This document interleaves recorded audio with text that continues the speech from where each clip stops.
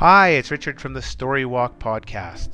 The Story Walk Podcast is composed of real stories that I make up while I am out hiking, snowshoeing, skiing, and backpacking with my children. You may notice background noise during the podcast due to the real nature of recording these stories in the outdoors. Now, on to today's story. Here's another story while we're out walking. This is part 2 of the Choose Your Own Adventure. Try to escape from jail. You follow this sewage pipe, making sure you don't fall off with your hands on either side of the wall. It's so small, you don't have to stretch your arms all the way out to touch the two walls. You've noticed for the last little while, it seems the walls are getting closer. At the very start, you had to strain your arms to touch both sides. But now you touch both sides with your elbows bent. You go to Connor. Connor, the walls are getting closer. Connor says, I'd noticed that too. I was getting a bit worried. What do you think we should do? You think. He said, I don't know. Connor says, I see 3 options. Option 1, we keep going and see what happens. Option 2, there was a door back there. I don't know what it did. We can go back. Option 3, there was a light the other way. We can walk all the way back and find that light. As you're thinking, you do notice, it seems up ahead, there's just the slightest light, but you're worried your eyes are playing tricks on you. Do you decide to keep going forward? Keep going forward. Do you decide to go back and find that door? Or do you go all the way back to the guard's room? You decide to go forward and you tell Connor. You keep going forward. Soon, you're having to turn your body sideways. The walls are so close. And up above you, the roof is coming down. It's getting smaller and smaller. And soon you have to crawl. But in the distance, you're certain there is a very, very faint light. Soon, you're having to basically pull yourself along the pipe. Connor yells back again. I think we should turn around. I'm getting scared. What do you want to do? Forward or back? You remember the map. You think you're getting close to the end, but you're not sure. What do you tell Connor? Keep going or turn around?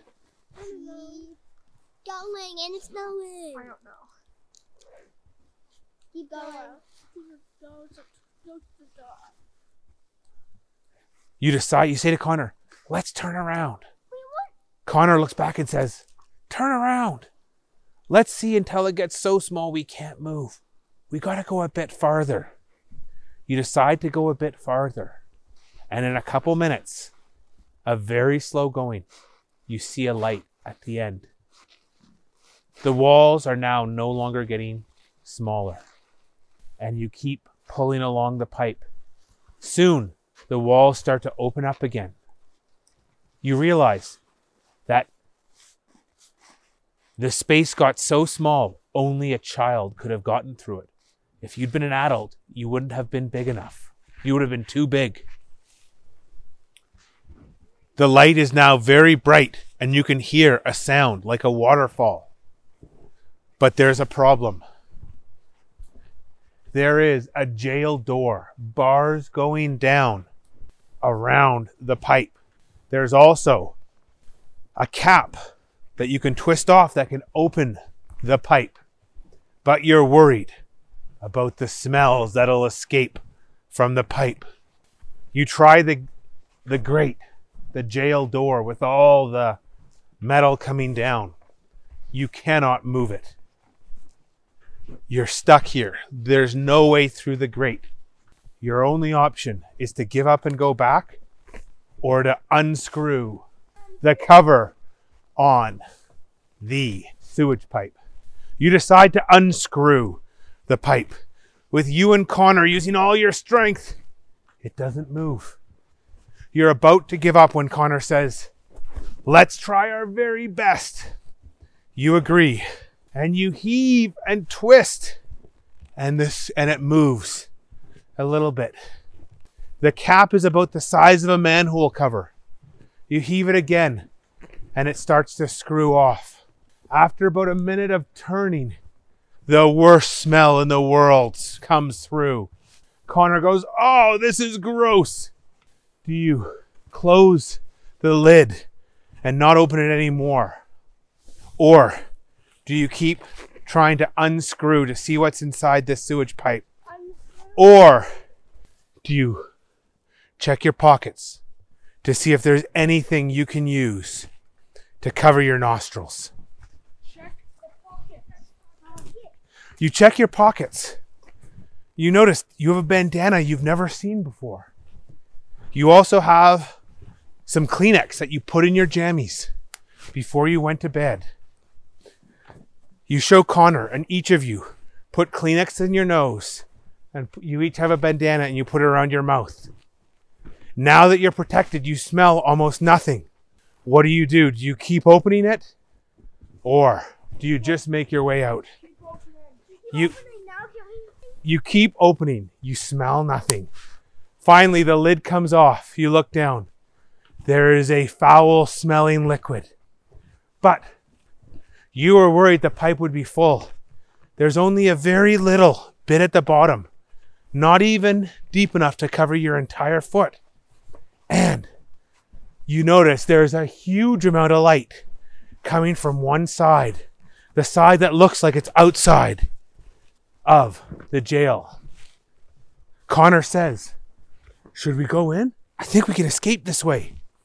What do? Do you go in and try and escape? Or does this smell and the look seem so disgusting that you give up? Go through. You say, "I'm going to go in first," and you jump in. You walk down this sewage line. You're splashing in some gross liquid. And after a few minutes, you come to the end. You can see your freedom. You look down though. There is a massive drop into a blue lake far below. You can't tell if there's rocks or how deep the water is. But there is a small, rickety old ladder that goes down. You talk with Connor and you realize you have two options. Option one, jump off and just jump in the water. You're worried it's so high up, you don't know what'll happen. It could be shallow water or deep water.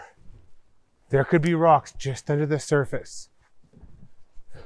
Or do you try and climb down the very old and fragile looking ladder? You tell Connor, "I think we should climb down the ladder. If the ladder breaks, at least we won't be jumping as far as we would from up here." Connor says, "That's a good point." Both of you start to climb down the ladder. Connor is right on top of you. You yell to him, "Connor, give me some space."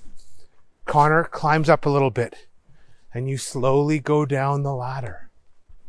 You're about halfway down when the rung you put your foot on breaks in two. You look up at Connor, and just as you look up at him, the rung on the ladder where he puts his foot breaks. Both of you are now stuck. It's too far down to get to the rung below the one that broke. You yell up to Connor, "What do we do?" Connor says, "I think we should jump." You're about halfway down right now. The only other option you can think of is you can lower yourself down so your hands are right near where your feet are, and you can hang down and your feet just will touch the rung below that isn't broken. But you're worried. If that rung is broken as well, you'll fall straight down. So do you jump or do you try and lower yourself down to the rung below? Can I put myself down? You look down. You realize if you jump from here, there's a good chance you'll die. But if you can just get about 20 rungs lower, you're pretty sure you'll be able to tell how deep the water is, and your fall will be a lot less. Do you jump, or do you take a risk and try and lower yourself down to the next? You yell at Connor, "Don't move! Watch me, what I'm gonna do." You bring your hands down to where your feet are. You put your knees on the rungs. Then you lean your body over the ladder rung so your feet are dangling. You slowly slip off that ladder rung until you're hanging from your arms. Your feet just touch the rung below. Your hands are so achy. You put your foot on, then the other foot. Then you have to do it. You let go of your hands and you slip down so all your weight is on the rung below. You're worried it's going to give way, but it holds. You yell up, "Connor, it works. Make sure to put your feet right at the edge of the rung. The wood's strongest there." You've learned something. Never put your feet inside at the very center of the ladder rung, because that's where it's weakest. You continue down and make it to the very bottom. You check the lake. It turns out the water there is only a foot deep. You would have perished if you had tried to jump in. Your heart is beating so fast as you realize how close you were to an epic disaster. You look back up for the first time and you see the enormous white walls of the jail. It looks like a fortress and you're glad you're out of there. Now you look at the lake. From where you are, you can go on the left side of the lake and be in the forest in under 20 seconds. But it looks like that's a very meandering route, which will go far, far into different directions. Or you can go on the right side of the lake. And from there, it's very, very quick to the end of the lake. But there's no trees. Everyone will see you. What do you do? Do you go the long way in the trees or the fast ways with no trees? Long way. You take the long way, explaining to Connor, you don't know where the robots are, but they might be on top of the jail looking down, and they'd be able to spot you very easily if you were not hidden in trees. You go through the trees for what seems like forever. And soon enough, you come to the edge of the forest. You look down. There's an army helicopter there. And you can see what looks like a general of the army. Do you approach the helicopter? Or do you go back and hide in the forest? You decide to carefully approach. The general is looking away from you. As you get close, he calls out, "Excellent work, soldiers." You freeze. He goes, "Private Henexium, Private Connor, you have passed the test.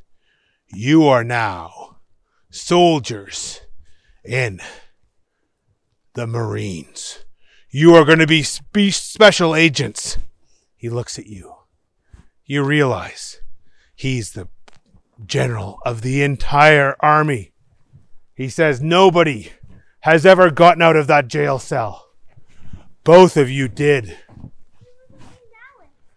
You showed incredible perseverance. We would be lucky to have you."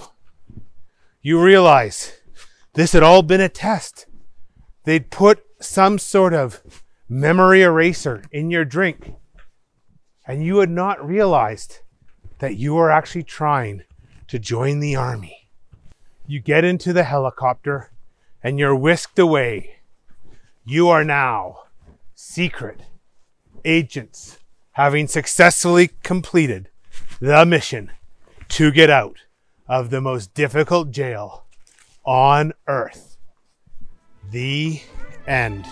Thanks for listening. If you like the show, please subscribe and give us a rating. This podcast and all the ideas and characters are copyrighted by myself, Richard. Bye-bye.